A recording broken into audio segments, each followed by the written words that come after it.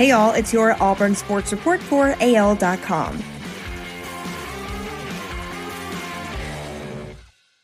Here's what Bryan Harsin had to say on who will take over at kicker for Anders Carlson and what he's seen from TJ Finley since Saturday.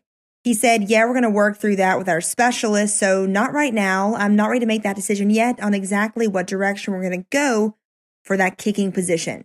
Harsin added, as far as TJ, he's like every other backup quarterback that I've been around. He prepares like a starter. He goes out there and practices like a starter, and then you never know when your opportunity is going to happen, and so he just happened to be ready for that. Unfortunately, an injury is going to be a chance to get in the game and try to go make a difference. You never know what that is, so you're always preparing. Here's what Bryan Harsin had to say on discussions with Bo Nix since his injury Saturday and what the quarterback's role is moving forward. Harsin said, well, those conversations are between Bo and I, but he's in good spirits. You know, I'm there to support him like his teammates and other coaches on the staff.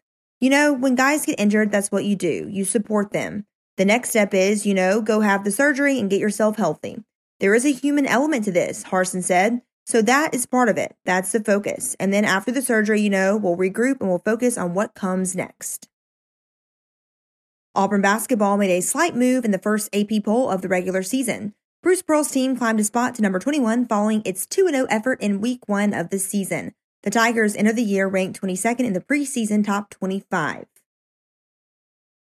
The Iron Bowl will again be the CBS Game of the Week. The annual Alabama-Auburn rivalry game will take place on November 27th at 2:30 p.m. Central on CBS. Auburn will look to play spoiler against Alabama at Jordan-Hare in the season's final regular game for both teams. Bama leads the series 47-37-1 and defeated Auburn 42-13 last year. Auburn is looking to break a 2-game losing streak Saturday against South Carolina in Columbia before taking on the Tide. That's your Auburn Sports Report for AL.com.